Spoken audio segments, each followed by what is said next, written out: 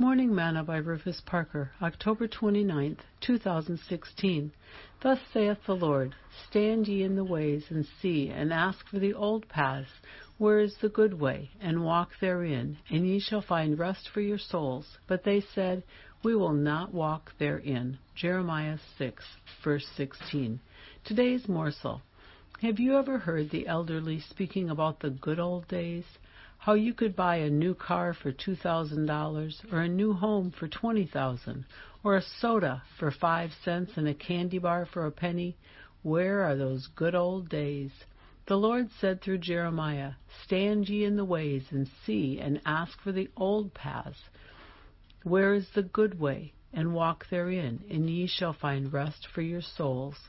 Apparently, Israel had found some good ways, but had now gone from them. And so the Lord told him to stand and ask for them again. The psalmist said that the way of the Lord is in the sanctuary. See Psalm 77, verse 13. This being the case, we can see the value of the house of God for us. It teaches us how to walk in the good ways, God's ways, and how to find rest for our souls. If ye are without rest, check your path. Sing, I have found the way, I have found the way. O glory, hallelujah, I have found the way.